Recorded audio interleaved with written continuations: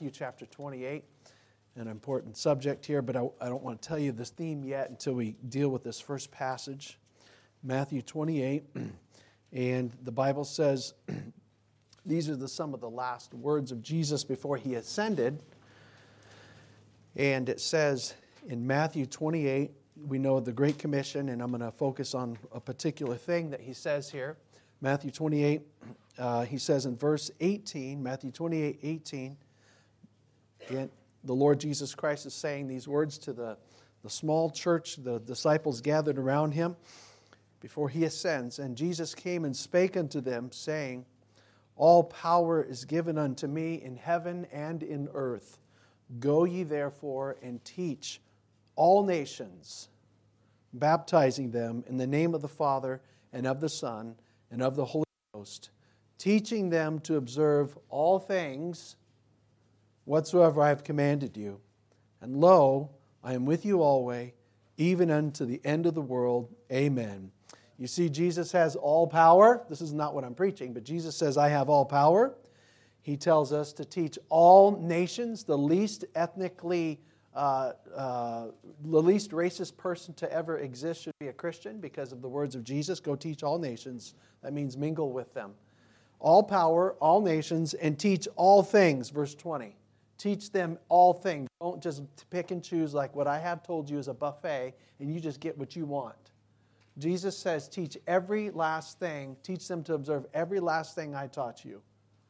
That's what he says to his disciples, and that's what I am taught, and that's what I am to teach you to do.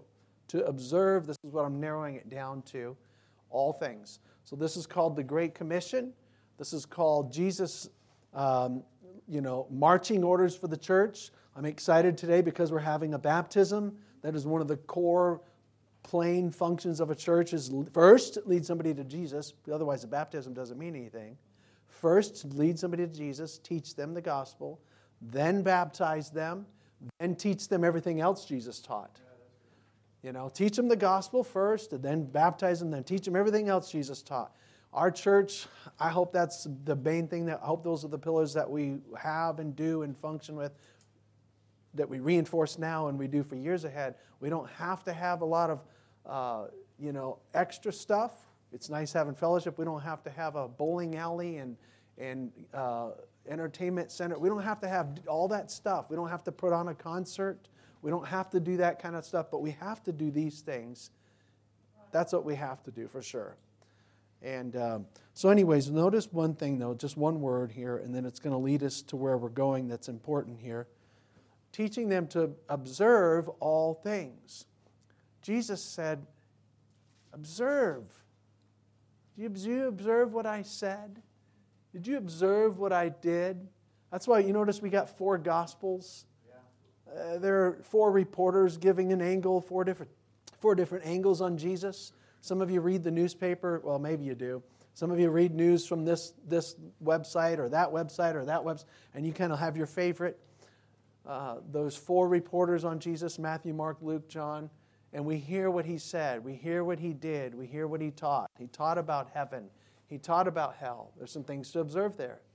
He taught about life. He taught about death. He taught about forgiveness. He taught about love. He taught about marriage. He taught about family.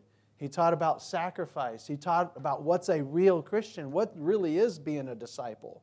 He taught about all sorts of things, and you and I are to observe all those things. And you can do it by just start plowing through some of the Gospels. And I'm to teach us to observe all things. Observe. What does it mean to observe? It's kind of like an observatory. You go there and you focus. Right? Anybody ever been to an observatory? They have one small one at the Riparian Preserve here a few miles away. They have a fairly large one in Flagstaff, we've been to. And you go to focus on something. Jesus said, look at everything I've said. We're not going to try to do that right now. We're going to try to look at one thing that most people don't look at or they twist. Observe. One of the things about observing Jesus and observing what he said is observing his attitude. It's important to watch not just what somebody says and does, but to pick up their attitude. Listen, that's important as a Christian to have the right attitude. And not just have the right attitude, but to have Jesus' attitude. So as we think about Jesus, and as we're going into this particular subject, as I narrow it down, we want to pick up on Jesus' attitude. Your attitude conveys a lot. As a young guy, sometimes I can tell where a person's from by their attitude. Some colleges, I can tell what college they probably. I used to be able to tell almost what college you came from, kind of by your attitude and your just the way you project yourself. Like, I know where you're from, like a Bible college. I could tell because there was an attitude that was cultivated in certain schools, certain Bible colleges. And sometimes I'm not saying they're all bad. Sometimes you can tell what family somebody's from. Besides what they look like, you're like, you can see that attitude there, right? An accent, of course, gives away a region of where you're from.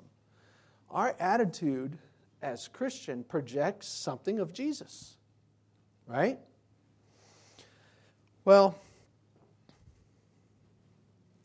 observe all things. You know what our country is trying to push on us this month, right? Come on, get on board. It's the Pride Month, right? Do you ever wonder what Jesus' attitude was with that? See, I want to bring this up in light of Jesus. It could fit for any subject. Name another contemporary subject or one that, whatever it is, what was Jesus' attitude? That's all I care about. Because I'm supposed to be a Christian. And you are too. I wonder what Jesus' attitude is about gay pride, LGBTQ culture.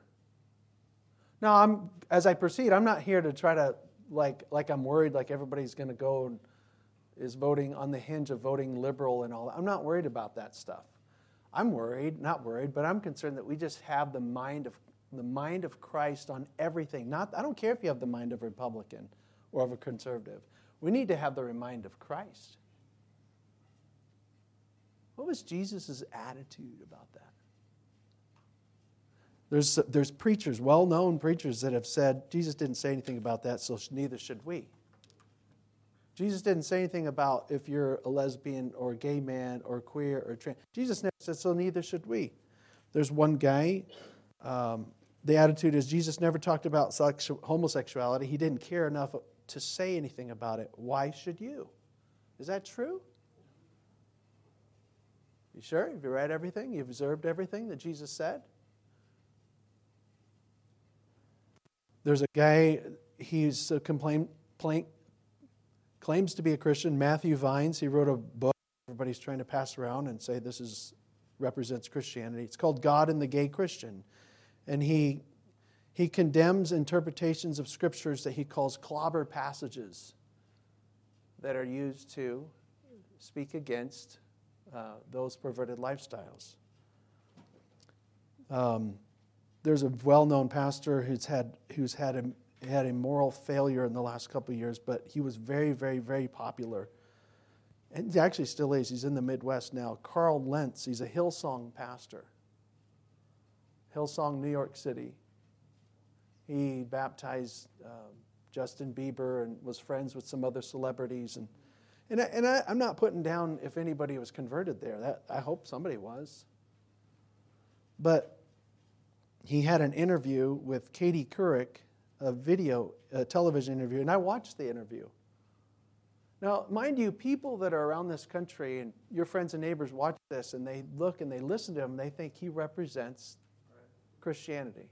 Maybe a little more trendy one. And she asked him a lot of questions, and he was very chummy and, a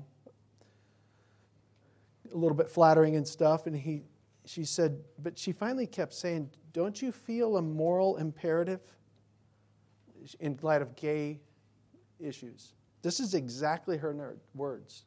I don't know if she's a Christian. Do you feel a moral imperative to speak publicly about some of these more controversial issues? And he quickly answered, no, because we try to be like Jesus.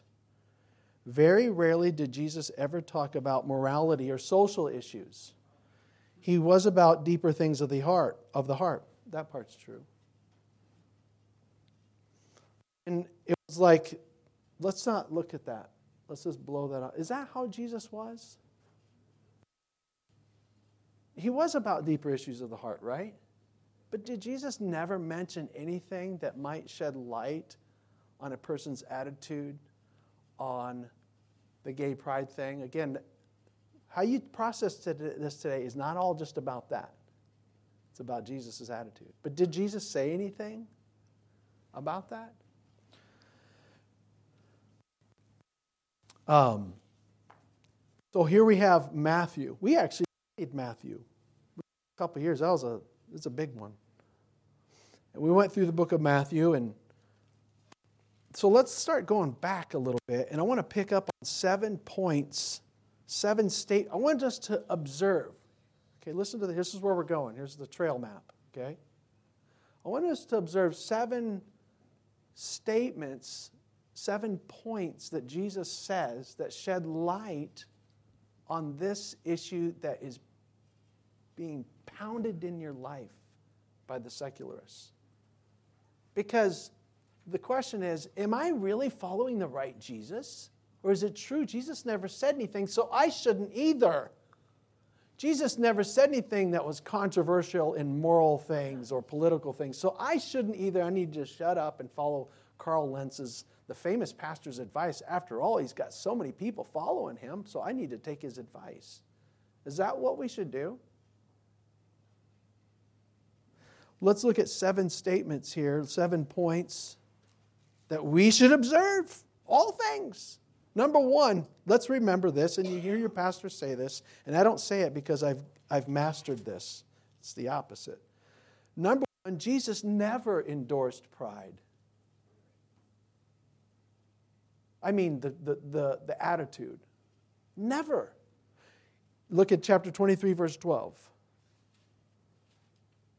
Chapter 23, verse 12. So we're going to start from Matthew 20. We're just going to hit some passages going to the left of this. Let's observe all things. Let's pick up. Matthew 23, 12. Jesus actually made this statement not in light of immoral people, but in light of professing moral people. He said in Matthew 23, 12, whosoever shall exalt himself shall be abased, and he that shall humble himself shall be exalted. Jesus wants us to be humble type of people. That doesn't mean you don't, that doesn't mean you always have to go whisper. You still speak up, you can still be strong, but your attitude about yourself is humble and not blown up, inflated. The word pride comes from the word puffed up. Jesus said, whoever puffs himself up, God's going to stick a pin and pop your bubble, pop your balloon. But he that humbles himself shall be exalted, lifted up. Jesus never endorsed pride. Now watch this. Nor did Jesus ever exemplify pride. He did both opposites. He endorsed humility, humble living, and he, beyond anyone ever, exemplified humility. For he thought it not robbery to be equal with God, but made himself of no reputation, took upon himself, stepping out of time and eternity in heaven, made himself no reputation, took upon him the form of a man, was made in the likeness of flesh, and being found in fashion as a man, he humbled himself, it says. So let's remember this, Jesus' attitude. What's Jesus' attitude? Pride. He never endorsed pride. He wouldn't endorse American pride. He wouldn't endorse Baptist pride.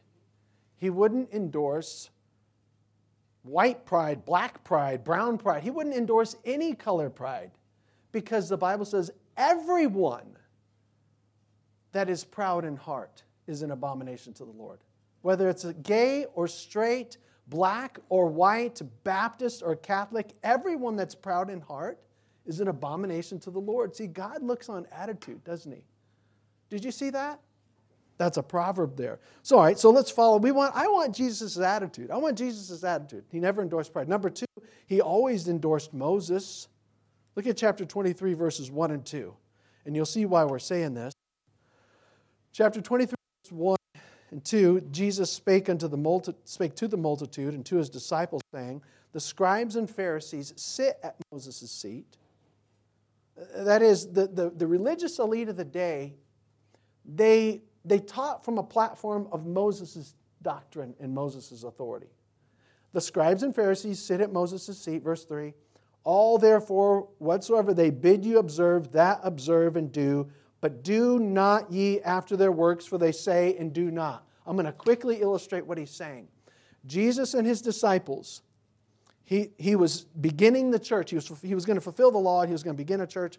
However, the current religious establishment of the day, they were very self-righteous and they were hypocrites. However, watch this. What they actually had as a textbook was 100% right. And the place they were put in was 100% right. Just like we say, I don't agree with the person, but I have to honor the position. That's what I think about the president. Same thing Jesus is saying about the scribes and Pharisees. You don't agree with their person, you honor their position, and you honor their textbook. The scribes and Pharisees were hypocrites. He says, don't live like them. However, they have Moses, and you go with what Moses says when they teach it.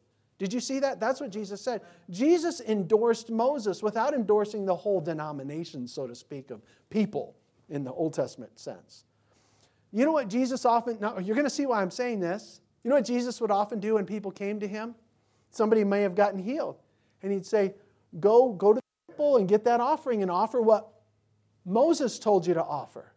That's Old Testament laws. When somebody would come and sometimes would ask him a question, hey, Lord, what do you think about this? He'd say, well, what did Moses say? What did Moses command you? He said that. Jesus even told some of these Pharisees, he says, hey, guys, I don't even know if you really believe Moses. If you believed Moses, you would have believed me. He's saying if you would have really believed the law and the things Moses said, you would have believed me. When Jesus was resurrected and he walked with 2 men on the road to Emmaus, he talked to them and he opened up to them the law of Moses and David and the Psalms and Proverbs. Jesus endorsed Moses. Now here's why we say this, because people in this day and age say, oh, I believe Jesus, we take Jesus, but this Old Testament antiquated law stuff about, moral things and killing sodomites and saying it's wrong to be gay. That's just old antiquated. Jesus wouldn't endorse that. That's exactly what Jesus endorsed. He came not to destroy it, he came to fulfill it. Moses, you know what he says. He said a lot of things. Thou shalt not lie with mankind as with womankind. It is abomination. Moses said that. Jesus endorsed that statement right there. You know what's interesting? The reason why Jesus doesn't say a lot about this current thing that we're dealing with, this messy LGBT stuff, you don't see a lot you see something in Jesus' words, you don't see a lot. You know why you don't see a lot of it? Because it wasn't an issue in his country. It was already presumed. That's wrong.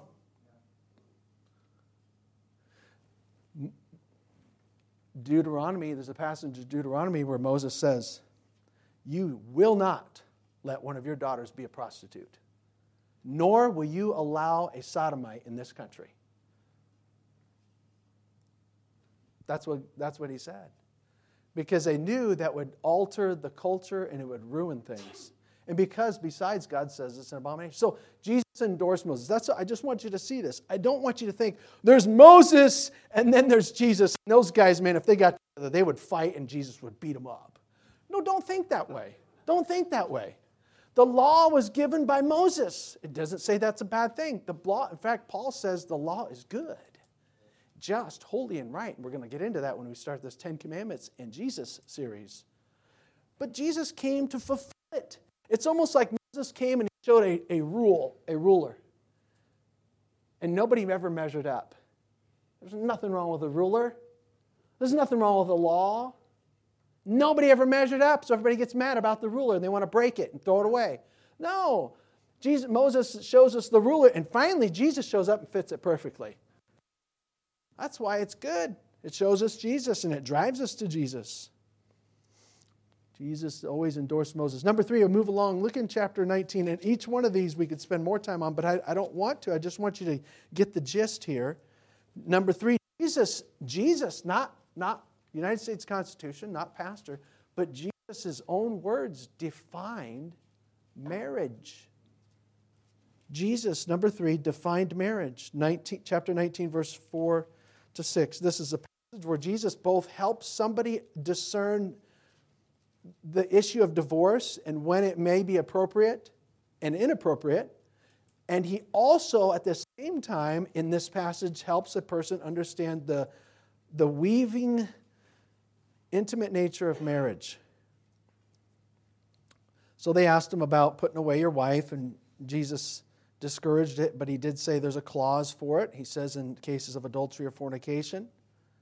But notice verse 4 and 5. When they asked him about marriage, he said, verse 4, have ye not read that he which made them at the beginning made them male and female, and said, for this cause shall a man leave father and mother, and cleave to his wife, and they twain shall be one flesh? Wherefore they are no more twain, but one flesh. What therefore God hath joined together, let not man put asunder. And I'm not going to go on to go through the rest of it. It's helpful, but what did Jesus say? Again, I want us to keep coming back to in our life, I know what the politics are saying. I know what people in the liberal ends of voices are saying about Jesus, but what do I know Jesus really said? Jesus said marriage is an honorable thing. It takes one man, it takes one woman. That's how God made them. And when they come together, they should stay together. And they said, well, what about divorce? They said, unless it be for fornication, then it's not right. My point is, we are living in a day and age where what's happening is, let's pause a second. I want you to, just on this point, I want you to see spiritually what's happening around us. Think about God, think about the devil, and us. God made things, we're to enjoy things as He originally made them, right? We're to enjoy, He has a word, we need to take it as it is. He had a design for marriage, we need to take it as it is. He has a design for sexuality and for a lot of things. The devil, it's kind of like a guy who hates Ford goes around and vandalizes Fords. Or a guy who hates whatever, another kind of thing. The devil is taking, I know God, this is how God made marriage, and he wants to go like this and say, that's how it is. It's not, man. It can be woman and woman, man and man. I know God made sexuality this way, but the devil wants to twist it and shove it in people's face, make you accept it. The devil is assaulting God's design. It's not just people that are, you see two women, they want to be married, or two men, or a guy that's confused. All that stuff right there is Satan is messing with people. I want you to see that. I used to want to blame all Democrats for every bad thing. Satan is messing with people. And we're like, well, I don't want Satan to mess with people. I want Jesus to reach people. And Jesus has words that help reach us and help straighten up your marriage and my marriage. Even if you're like, Pastor, don't worry about me. I'm not worried about this gay, lesbian stuff. Well, Jesus is in favor of a good, healthy marriage. Jesus is in favor of you exemplifying a marriage to your kids the best you can. And teaching your kids how to pursue that. And teaching your kids clear parameters of sexuality. Jesus is in favor of that. All right, let's move on here. Number 4, this is where it gets controversial here a little even more. These last 4 points come from one passage, chapter 11. What is Jesus' attitude? Here we are. We need to observe what Jesus' attitude is on everything. But what about the LGBTQ culture and this whole Pride Month push? What is Jesus' attitude? He never endorsed pride. He always endorsed Moses, who showed us that lifestyle is an abomination. Number 3, he specifically defines marriage. Number 4, he validates the story of Sodom and Gomorrah. Jesus, what? He validated this. Antiquated people say that it's a myth or whatever. Jesus validated it. that it happened. Chapter 11, verse 20. Now there's a kind of a thing happening here, and I'll explain it. Chapter 11, verse 20. Then began he to upbraid the cities wherein most of his mighty works were done, because they repented not. Is everybody there? Chapter 11, verse 20. Jesus had done some things. And what does it say? He began to upbraid them, rebuke them. Certain cities. Why? Because he did all these mighty works, but they didn't repent. So let's stop right there. So Jesus was in northern Israel, southern Israel. That would be Galilee and Judah. Spent a lot of time in the northern part. The north side of the Sea of Galilee, there was a very profitable town called Capernaum. And there was the fishermen, where he picked up there. And he had done miracles in that region and some other regions to where he had raised the dead, he had healed the sick, he had healed the lame, he had caused the deaf to see, he walked on water, all this stuff, multiplied the fish and the bread in all these different places. And as he did it, the hopes were people would wow and repent and believe him. And some did. But some of the places, he did a lot of miracles there, and hardly anybody responded. So what does it say? He begins to chide them. Look, I did all these miracles there, and you didn't repent. He mentions a few of the cities. I'm not going to look at all of them. I want you to just look at verse 23. He's chiding one of these cities that should have responded to him for all the blessing they had of his miracles. Look at verse 23. And thou, Capernaum, which art exalted unto heaven. Now, this was apparently a fairly profitable city, probably had a good economy. I think there was the Roman government presence was there. They were able to protect them. O Capernaum, which art exalted unto heaven, shalt be brought down to hell. For if, here we go, watch this statement. For if the mighty works which have been done in thee had been done in Sodom, it would have remained until this day. So what is he saying? He's saying this city, Capernaum, he did all these works. He says, you didn't repent. He says, you know what? Years ago, it probably would have been, 1,500 years from this moment he said this? I'm not sure. He says, back in Sodom, they all knew about Sodom. It was the southern part of their country that got destroyed, possibly where the Dead Sea is. He says, Sodom, if they saw what I did in your city, Sodom, and when they heard Sodom, like, oh, what a bunch of perverts, those sickos. Those guys were hopeless. They probably, a lot of them, moralistic citizens thought. Yeah, Sodom, boy, those guys are losers. God blew them out of the water, or made them into, just fire and brimstone. Yep, and they knew that, and they thought that. Jesus said, if I did the works in your city, if I did those same works, not only, they would have repented. They would have responded. That would have been a transformative moment. He says they would have. That's why he says, woe to you. You're in big trouble. There's a day of accountability coming for all you Capernaum citizens, and it's hell for you because you've already made your decision to say no. That's what he said. You shall be brought down to hell. Here's a point that we want to draw right here now. Jesus acknowledged the actual, you have a Bible, is this Genesis 18:19? Jesus said, yeah, that really happened. Here's why I say that. Because we're getting things in our ears that says, that didn't happen. People wrote that in there. That's a fable. Well, in Jesus' day, he recognized it, and in the New Testament scriptures, which are even more recent, that can be validated, he says, no, that happened. That happened. Jesus validated the story of Sodom and Gomorrah. Quickly, the story of Sodom and Gomorrah. It was two major cities. We know of Sodom because that name became known now as a verb for a perverted act and also a name for perverted type people. Sodom, that's why it has that name, and Gomorrah, two cities, and there are apparently some other cities in the plain. They had, it appears, a good economy. They were in a good spot, well-watered plains, and they were filled. Their wickedness was exceeding, God says, exceedingly wicked before the Lord. And God took time. He went down in the angelic form and surveyed the place, talked to Abraham about the idea of destroying it. And there was only one believer in there, Lot and his family. And two angels came to visit Lot in the city of Sodom. angels look like men. They come to visit Lot in the city. And we can make a whole other story about this one. But think about the personality parallels here. You have a city infested with LGBTQ values. Two men who are not of that go there. They don't say anything to them. They don't bother them. They just go visit another resident. And what do all the citizens do? We want to see them. We insist on having our way with them. No, Lot says, leave them alone. Leave us alone. No, we insist on having our way with them. We're going to force it.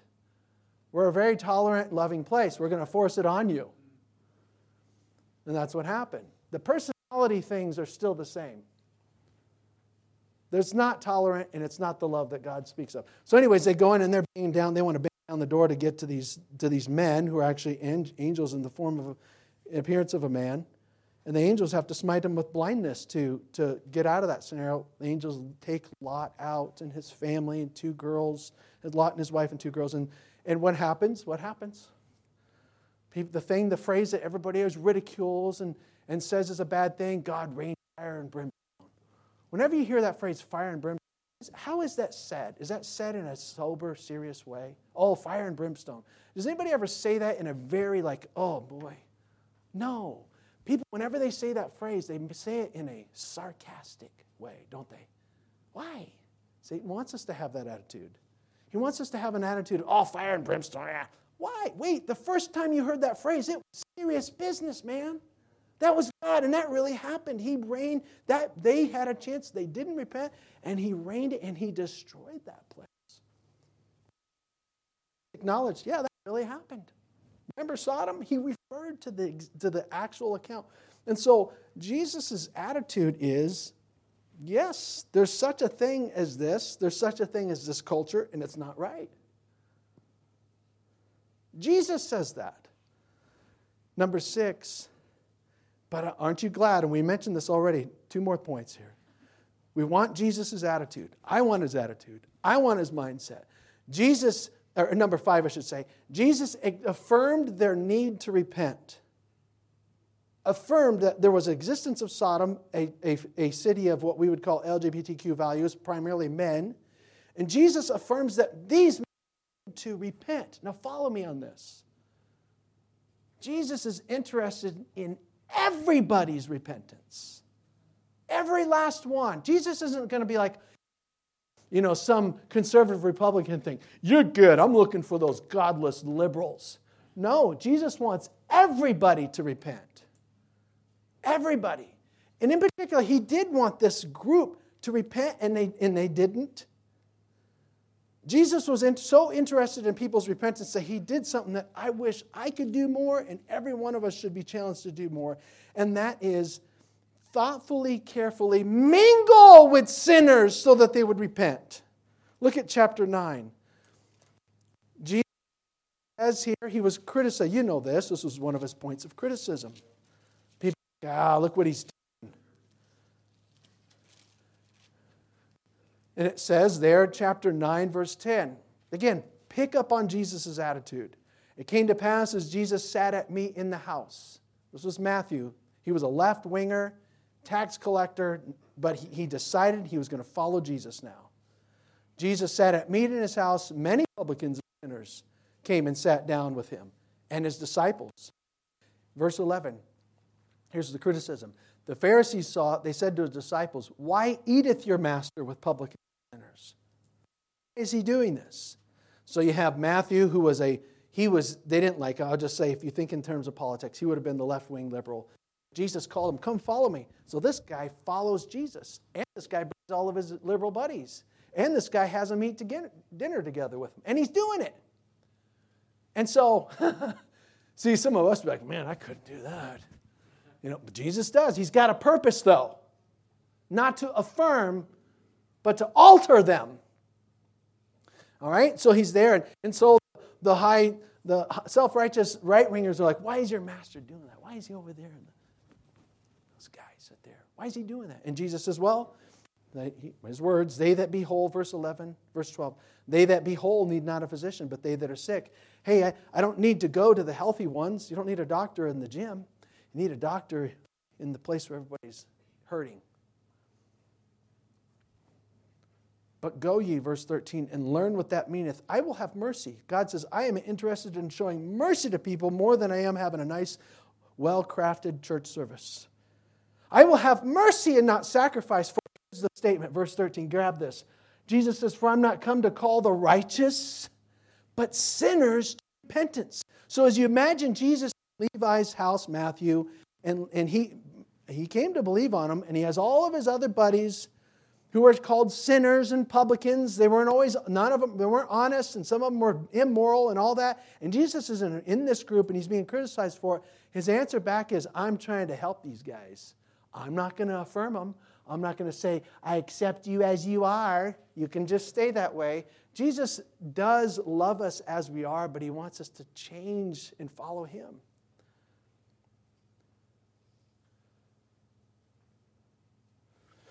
The point is, Jesus wants people, he wanted Sodom to, he knew Sodom needed to repent. The people in his day, I want you to repent. Jesus affirmed the need for a person to repent. Number 6, 2 more points here. I was on 5. He indicated that they could have. Go back to chapter 11. We're talking about Sodom, which represents that immorally saturated culture. Jesus says, yeah, it happened. Yes, it was destroyed. Yes, they should have repented. And number 6, they could have repented. Look at chapter 11, verse 23 at the end. For if the mighty works have been done in thee, Capernaum, if they had been done in Sodom, it would have remained unto this day. That's interesting. Not that every last one of them would have repented, but Jesus again says in his contemporary day, I did all these miracles in Capernaum, done water, multiplied bread and fishes, healed people. You know, Capernaum, if I did those things and plugged them right back 1,000 or so years ago back into Sodom, got destroyed. Isn't that amazing?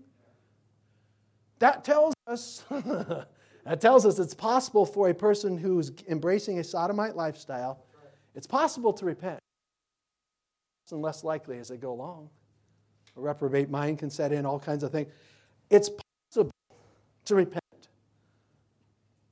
And then Paul referred to the Corinthians, as some of them did. Paul refers in 1 Corinthians 6, he writing to the Corinthians, and he said, let's look quickly at it. 1 Corinthians 6, he says, we don't know who exactly was what, but Paul says about heaven, he says, be not deceived. Verse 9, be not either fornicators, nor adulterers, nor effeminate, nor abusers of themselves with mankind. Those are 2 statements of gay men. Nor abusers of themselves with mankind, nor thieves, nor covetous, nor drunkards, nor revilers, nor extortioners shall inherit the kingdom of God. Now, wait a minute. Right away you're saying, wait a minute. Anybody can get saved.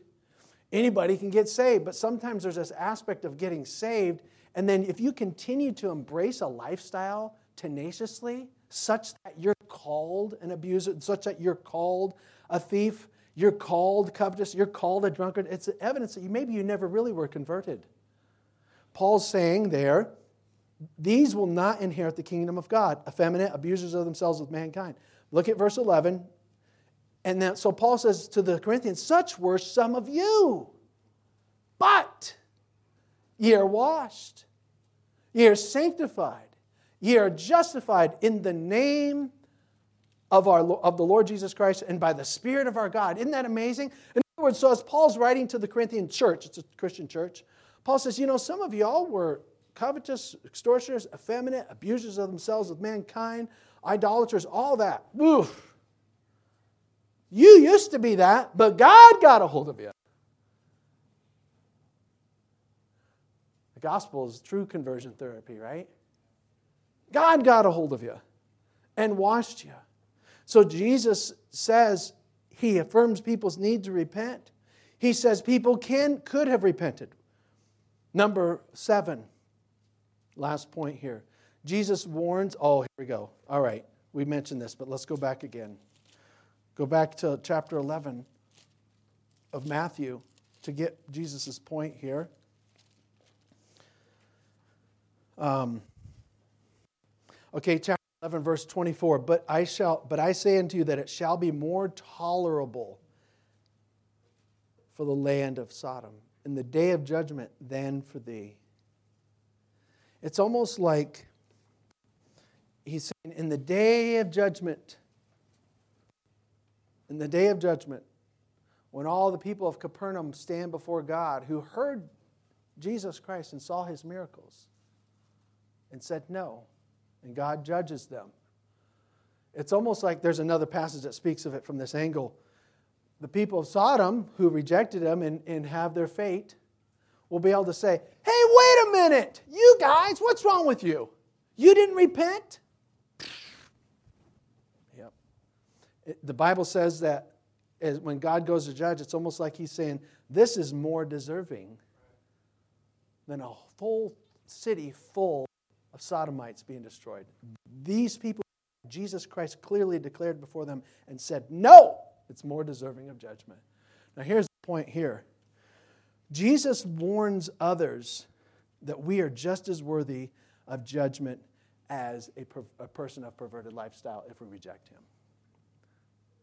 See, we can get real self-righteous in this stuff. I'm a sinner too. If I don't accept Christ, I'll go to the same hell as a gay person who rejects Christ. Right? And I need to accept Christ, and that by God's grace I have. So my whole point, I hope we just say, I want us to get a sense of Jesus, Jesus' mind, Jesus' attitude, and embrace that and project that with the spirit and love of Jesus. That's what I want us to have. Observe all things that he commanded us and taught us. There was a guy one time when Jose and I went to Mexico down in Navajo where the doors are, we supported. And there was a guy, Jose and I went to a marketplace. Brother Dorr took us to a marketplace down there. It was kind of like it was outdoor, but it was shaded. It was really big. There's a lot of different little businesses there all clustered.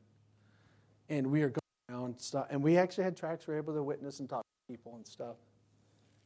And I had a little bit more Spanish exercise then than I do now. But Jose came and was helping me and translating. And there was this guy, very effeminate man, selling something. And I'm like, I got to talk to him. And it grinds against my man nature to do it. But the reason I did, and I'm not some hero, is like I'm trying to have the hope that Jesus had for people. So we talked to him, and Jose translated, and I gave him a track, and he listened, looked at me. I think he was a little, maybe, I don't know if he was surprised that we even talked to him, I don't know. But he listened, and I said, and through Jose's translating, and there's a God we're going to face when we die. And we need to have repented and trusted in his son, Jesus. And our sins are what is the problem. All sin. And I named some sins. And we need to trust. And he's listening, looking. And I said, I urge you to consider Jesus. He's your way of forgiveness with God. And consider your sin as a problem. And just tried to convey sin and Jesus, and the need for faith. And I'm just saying it to simply say, I just tried to have the hope that Jesus had. That somebody would be converted. That's how we should be, right? That's how we ought to be. We want to have the mind of Christ. We want to have the attitude of Christ. We want to observe all things. What's your attitude like? What's your attitude like? Again, this is like, Pastor talked about stuff. I'm fine with it. No. This is beyond that. This works beyond that. Do I have Jesus' attitude? Do I observe all things? The most important thing to observe is in your heart. Have you trusted him for yourself as your Savior? That's the most important thing.